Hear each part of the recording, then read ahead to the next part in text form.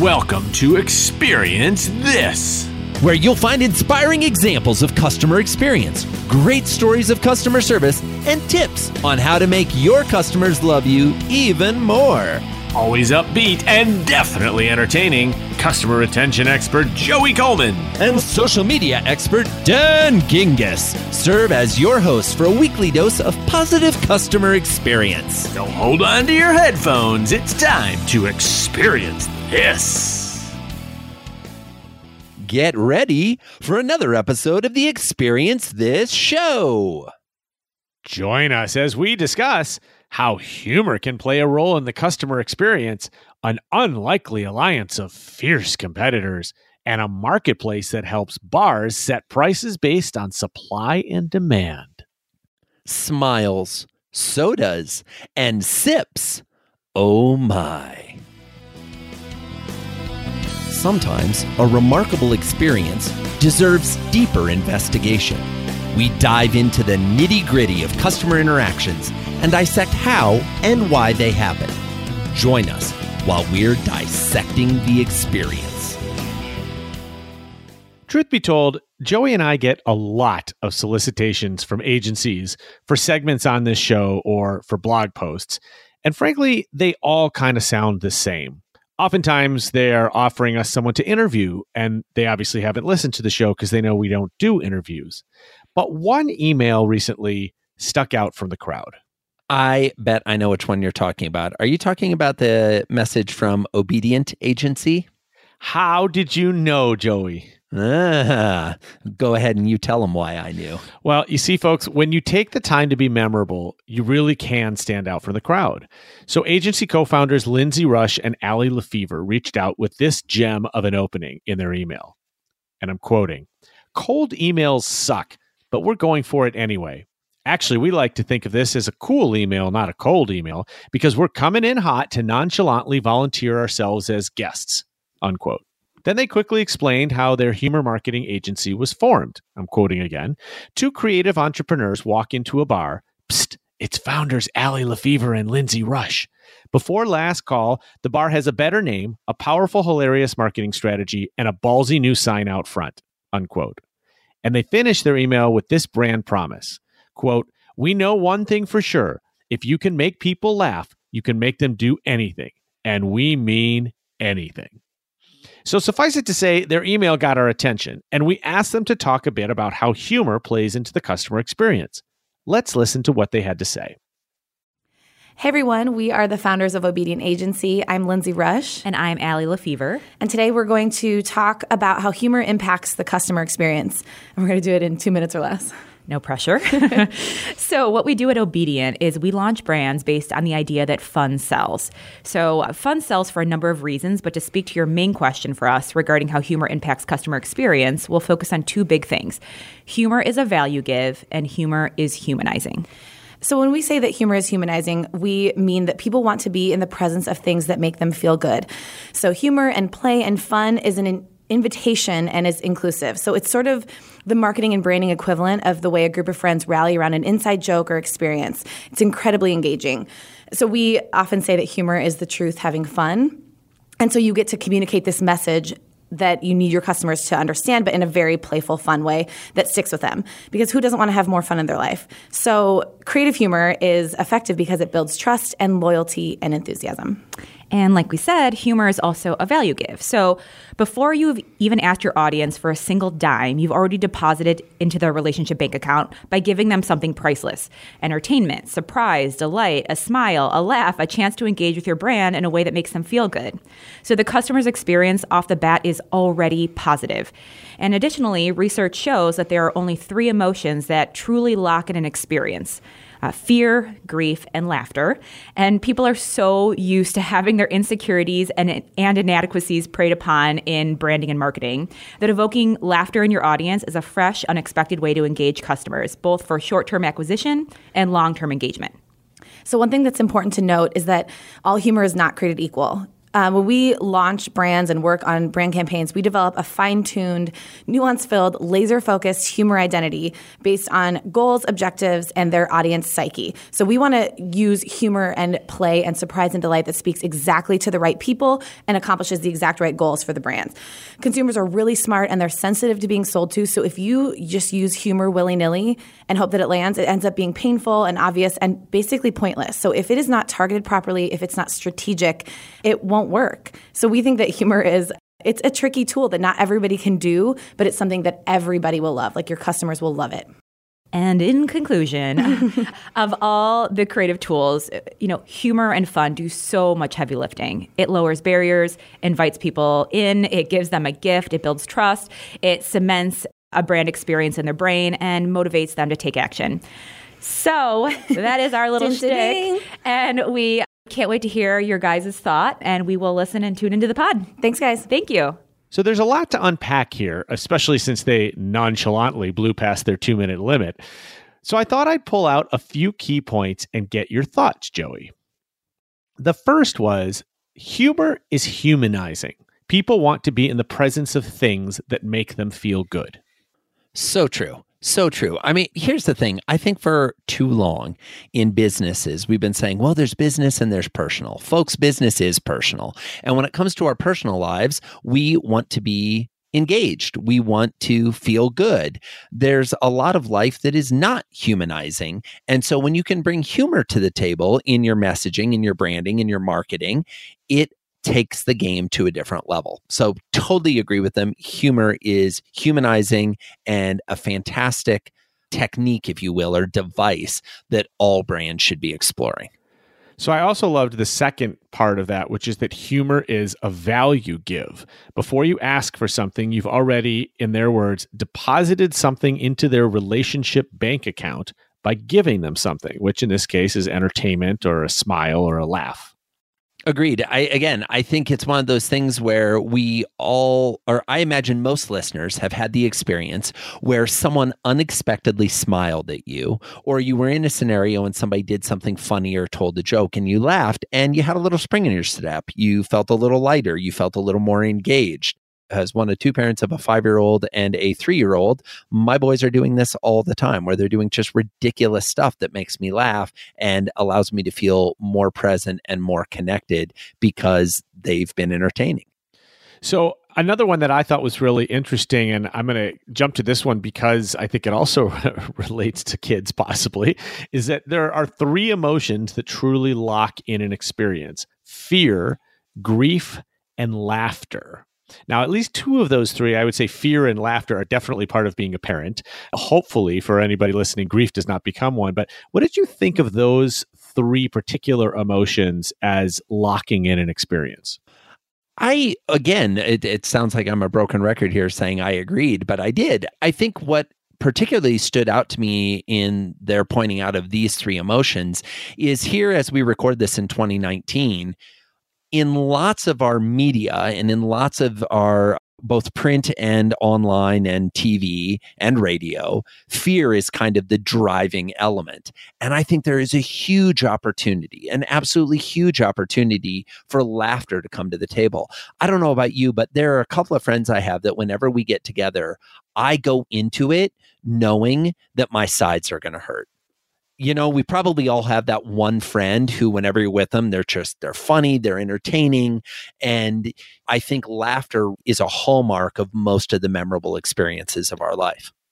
Yeah, I definitely think that's true too. And sort of to that end, one of the other points that I took out was that creative humor builds trust and loyalty.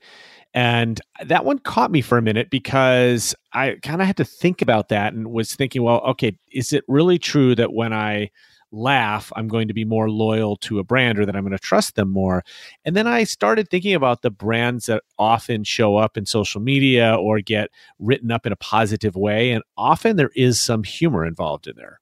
There is. And again, I think it's because so many brands are afraid to use humor, or either they don't think of it, or when they do think of it, they get afraid of it. And, you know, that comes to one of the comments that was made about the fact that humor needs to be targeted properly and strategically. Now, here's the thing. Let's be candid. You're going to make mistakes. If you try to use humor, there are going to be some jokes that don't hit. There are going to be some things that you say that maybe actually cut the other way. They're actually borderline offensive.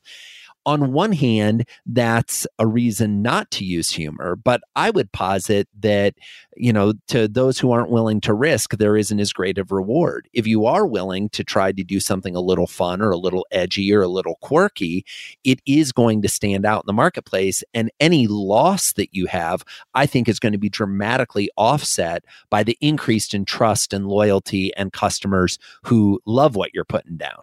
Yeah, I definitely agree with that. I mean, we've said on the show before that humor can be risky, and that something that I find funny, you might find offensive. And so it's something you have to watch out for. But I do agree with the risk reward. I'm actually reminded of an episode that we did way back in season 1. It was episode 26, and I just looked it up, so I'm not Rain Man or anything. Dan is Rain Man when it comes to the episodes. If you would have said to me, I will give you $1 million if you can tell me what episode this is, I would have no idea. And it could have been the last episode.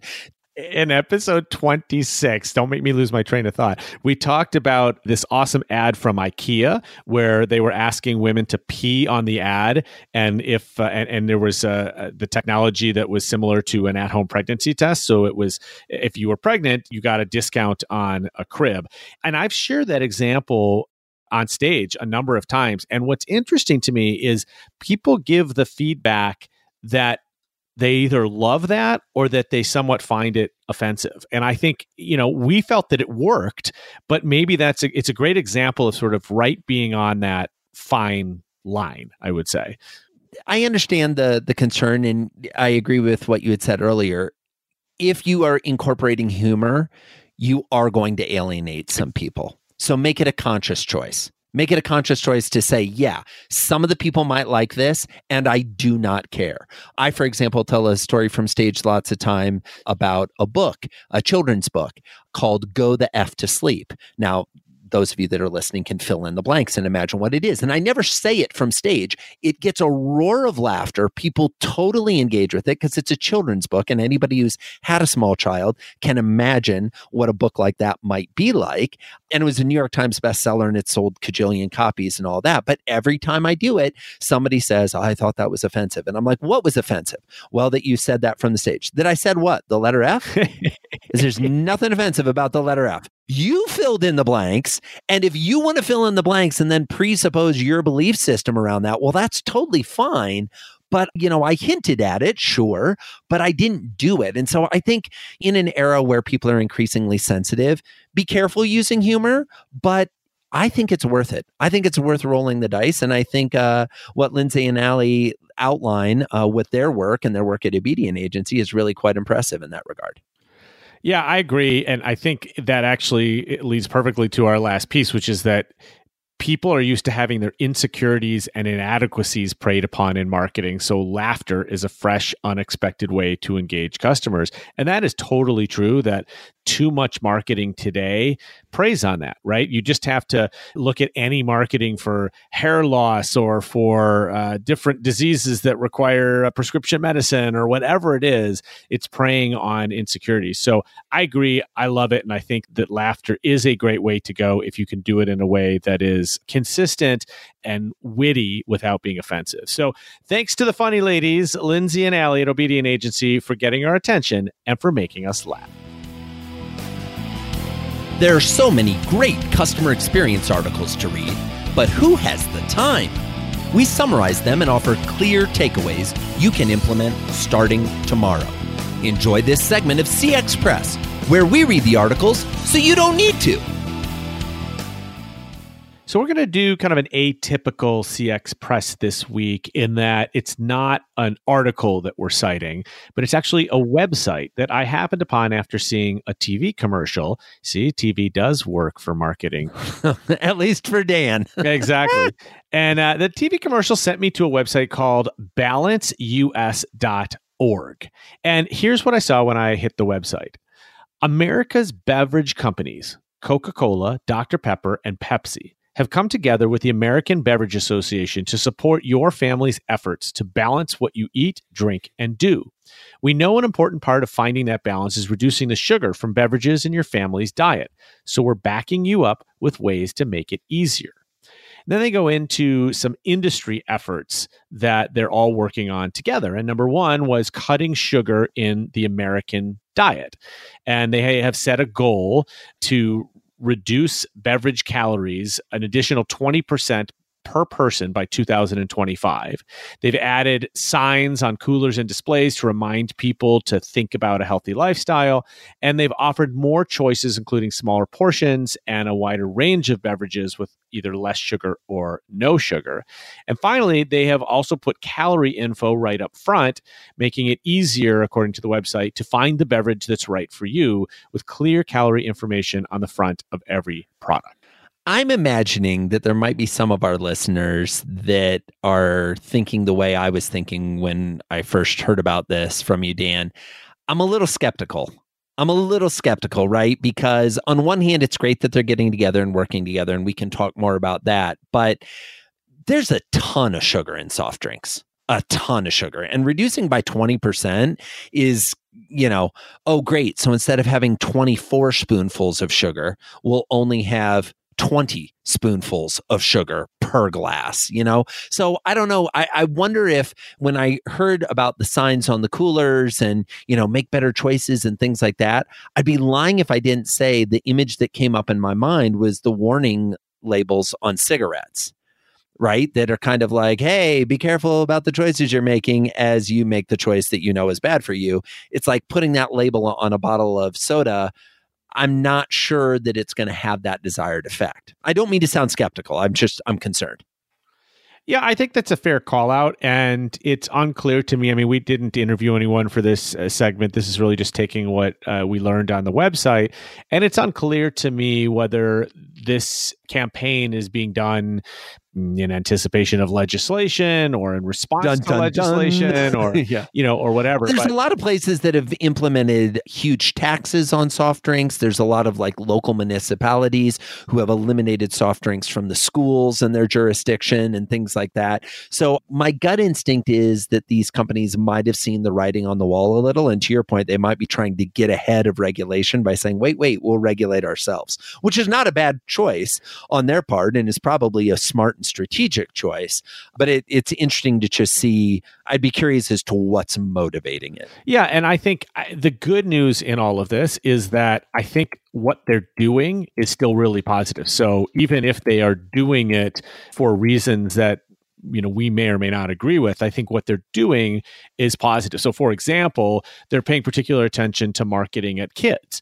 As a marketer of 20 years, this is a really important thing. And I dealt with this at McDonald's all the time as well, that there are laws around marketing to kids and you have to be careful there. So they are they said they're taking voluntary efforts to remove full calorie soft drinks from schools, for example, which I think most people would say is a good thing. No matter why they're doing it, that's a good thing to remove the full calorie sodas from schools. And then they've also made a commitment to parents in terms of how they market their products to children under 12. As we know, childhood obesity is a big problem in the US, and it starts in childhood, often because kids are drinking sugary soft drinks. So if these massive marketers have voluntarily or otherwise decided to market less, or at least more clearly or more strategically to children under 12, I think that's probably a good thing. I would agree with you. It's a good thing. I think even if their intention is not truly altruistic, there still can be good things that come out of this. I loved the quote on the site that said, if we achieve that goal of reducing the amount of calories consumed from beverages across the country, that would be a profound public health achievement. That was the former president of the Alliance for a Healthier Generation. So let's unpack that a little bit. I mean, the thing that sticks out to me is these companies are using their size and scale to attack a real and growing problem, especially in the United States, which is obesity. And so the fact that there is an effort towards it, even if I think we're reaching a point in society, or at least I hope we're reaching a point in society, that we can stop being against things just because it's not the perfect solution and start being in favor of things that are at least making progress towards something better than what it was. We're not going to get the magic wand waving and suddenly everything's better. I think we need to be okay with the baby steps and the slow, steady progress. Yeah, and I think I've seen many studies that have said that consumers today want companies to take a stand on social issues. And obesity is arguably one of those social issues. So I think they also may be reading the feedback from consumers that they expect these companies that are in a big position and in a marketing, and have the marketing power to make a difference to actually take that stand. It kind of reminds me, this is a much smaller company, of course, but back in episode 57, which was just a couple episodes ago, we highlighted Imperfect. Dan Gingiss, episode savant. Exactly. I'm going to say that every time you call out an episode from now on. I take the time to look them up.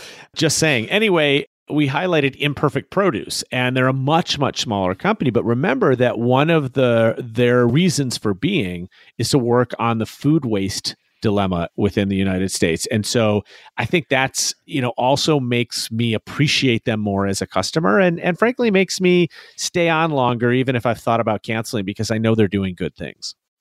Agreed. I think more and more companies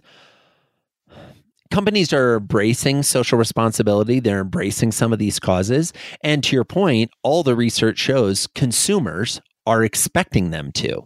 So it's not enough anymore to say, oh, well, the government will take care of it. More and more people are looking to the corporations to, take a stand. And I don't know that I've seen this type of collaboration before between major competitors. I don't recall fast food companies getting together to combat obesity. I don't recall tobacco companies coming together to fight nicotine addiction, other than when they were forced to, as a result of lawsuits, fund no smoking campaigns and things like that. Maybe liquor companies fighting underage drinking, and I know there's some money that goes to ads there. But I will say I like it that these big industry leaders are saying we are part of the problem. We need to be part of the solution.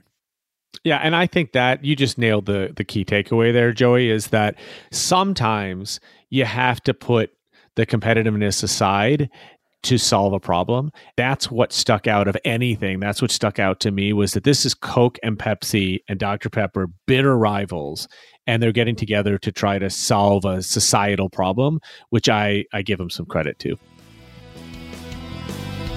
Sometimes a remarkable experience deserves deeper investigation. We dive into the nitty-gritty of customer interactions and dissect how and why they happen. Join us while we're dissecting the experience. Since we're on the topic of drinking, I love technology, but I also love it when it's used for something that the world probably never knew it needed. In this case, I am talking about the drink exchange. So is that like when I order a mocktail and it isn't sweet enough and I have to exchange it out for one that is?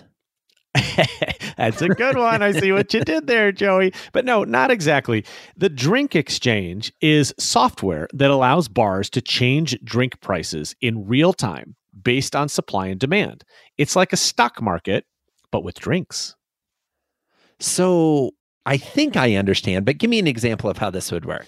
All right. So let's say my buddies and I are done with our softball game and we walk into a bar and this is a total hypothetical, ladies and gentlemen. Not at all. This is I don't have buddies, life. Nor do I play softball. Next, discuss. Anyway, we walk into a bar and we all order Bud Light. Now, as it turns out, what happens is demand for Bud Light has gone up.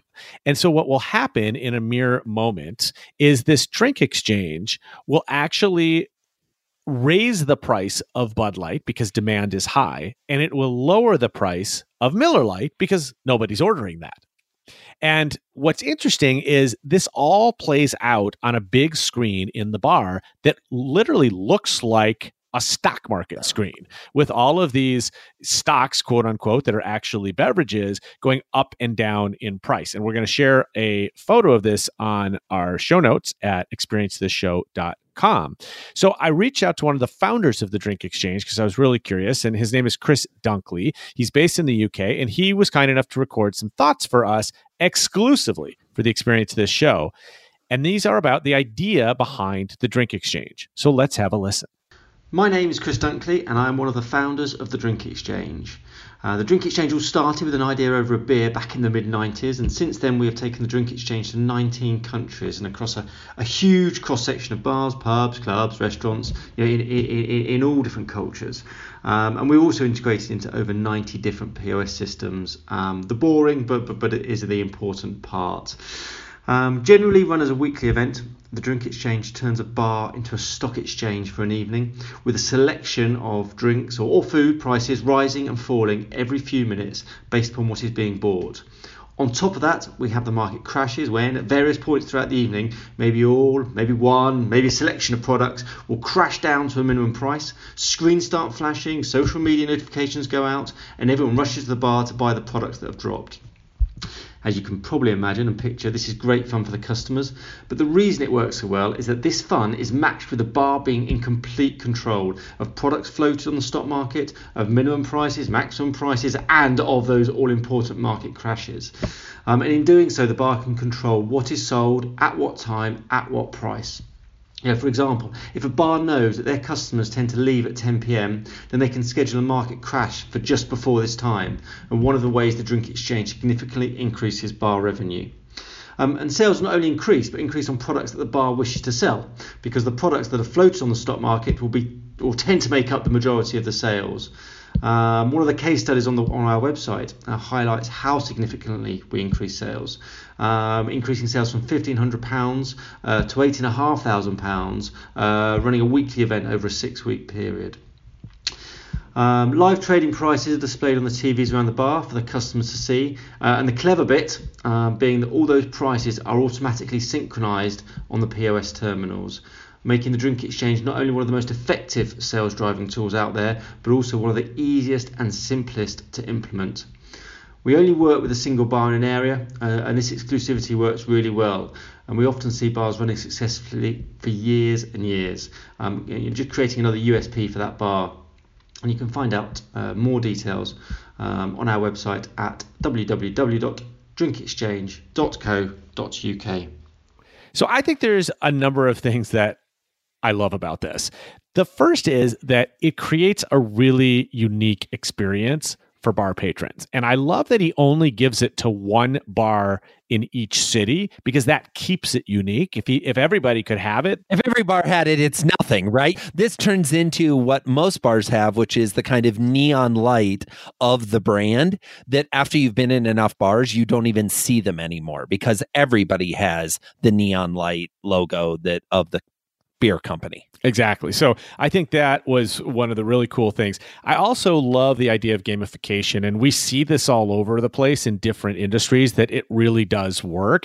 And one of the things that I've heard is that people actually try to game the system while they're in the bar. So Miller Lite goes down and everybody says, hey, let's get it for a steal. A round of Miller Lights. Let's go quick. Right. But the thing is that that's great for the bar, right? Because it's got people ordering more. Yeah, they're selling more. And at some point, again, depending on the bar, if it's super crowded and everybody's ordering the same thing, you may actually run low. And I don't know about you, but back in the days when I was drinking, I would go into a bar and sometimes you'd order something and they didn't have it and you have to get something else. Here, it's almost like that softens the blow, because you watched the price go up or the price go down accordingly. Absolutely. And obviously the opposite is true too. If you've got a bottle of something that's been sitting there and nobody's drinking it, a great way to get them to drink it is to lower the price. So I think it's terrific. And we talk a lot on this show about remarkable and about making experiences remarkable, literally worthy of talking about. And this is something people talk about. They post it on social media. That's where I found out about it, as I saw somebody tweet about it. And you saw something on Twitter, I know, Dan? what a shock. Guess what I didn't see on Twitter? I know. Yeah, that would be anything. But this is the very definition of remarkable, don't you think? Yes, 100%. 100%. I mean, in a world where there are so many choices for what a consumer can do, there are so many bars that they could go to. There are so many restaurants that serve alcohol they go to. There's so many ballparks that serve alcohol they could go to. They could stay home and drink, right? There are so many options for them. You have to stand out. It's not enough anymore to just say, well, we've got it on tap, or we've got it available here, because they can get it cheaper, easier, and faster at home, not to mention like delivery services that will deliver stuff now. So I love that someone is trying to disrupt this a little bit. I also think it's an interesting, depending on which bar and which clientele, I could see this playing really well in certain neighborhoods. So I'm thinking of kind of the financial district in whatever neighborhood you're in, where you've got people in the room who work in financial services. I think they might, because of their natural interest in the stock market and numbers and pricing and price elasticity, they might get even more excited about it and start to feel an affinity towards a bar. And my gut instinct is that is a customer segment that has decent disposable income that isn't necessarily building bar loyalty around some of the other segments that bars have a tendency to target. Totally agree on that, because the other segment might be coupon clippers, which might be the exact reverse, right? Right, exactly. But yeah, I think that's totally true. And so I really like that this is fun, and I think it's humorous, which ties back to our first segment. But the other thing that I love about this is it reminds me of why Uber became so successful. And it's that Uber solved not just the problem for the rider, but they also solved the problem for the driver. So they removed lots of pain points for both parties. And here, this is doing the same thing, right? It's creating a fun and engaging gamification for the consumer, but it's also solving a real problem for bar owners, which is that it's helping to keep costs down. It's raising revenues, and they've been able to prove that across all sorts of bars. This is why I think this kind of technology, we're going to continue to see it, and it's going to continue to be effective when you help all parties around it. We've talked, you've listened. Now it's time to act. There are many things you could do to take what you've learned in this episode and implement it. But at times, that can feel overwhelming. Instead, why not just focus on 3 takeaways? Takeaway number 1. Have you considered using humor as a way to engage with prospects and customers? Humor, when used smartly and targeted correctly, can be a great way to start any experience off on the right foot. It can apply to almost any company in any industry. You don't have to start with a whole marketing campaign. It could be something as simple as allowing your social media customer service agents to be witty in their replies and show their unique personalities. Think about how you can get your business to lighten up a little. Takeaway number 2. How can you work with others in your industry to address a real societal problem? Many companies ignore or hide behind known issues in their industry, whether it be health-related, environmental, human rights issues, and the like. Coke, Pepsi, and Dr. Pepper knew that sugar and obesity were and are growing problems in the United States especially, and they worked together to do something about it. This sincerity creates more trust with these brands, like they're not just out to make a buck at any cost. What are the issues that are pervasive in your industry, and what can you do about it? Takeaway number 3. How can you instill a unique, remarkable aspect into your business? Bars often struggle with brand identity because, let's face it, they're all selling the same stuff. But one bar in each city has stepped up to do something different by installing the drink exchange, and the result is increased sales for them and a fun, memorable experience for their patrons. What's one thing you can do in your business to stand out from the crowd? And those are the 3 takeaways from this episode. If you liked the episode, please consider sharing it on your favorite social media channel so others can find out about us. And as always, thanks so much for listening. We really appreciate it. Wow! Thanks for joining us for another episode of Experience This. We know there are tons of podcasts to listen to, magazines and books to read, reality TV to watch. We don't take for granted that you've decided to spend some quality time listening to the two of us. We hope you enjoyed our discussions, and if you do, we'd love to hear about it. Come on over to experiencethisshow.com and let us know what segments you enjoyed, what new segments you'd like to hear. This show is all about experience, and we want you to be part of the Experience This show. Thanks again for your time, and we'll see you next week for more Experience This.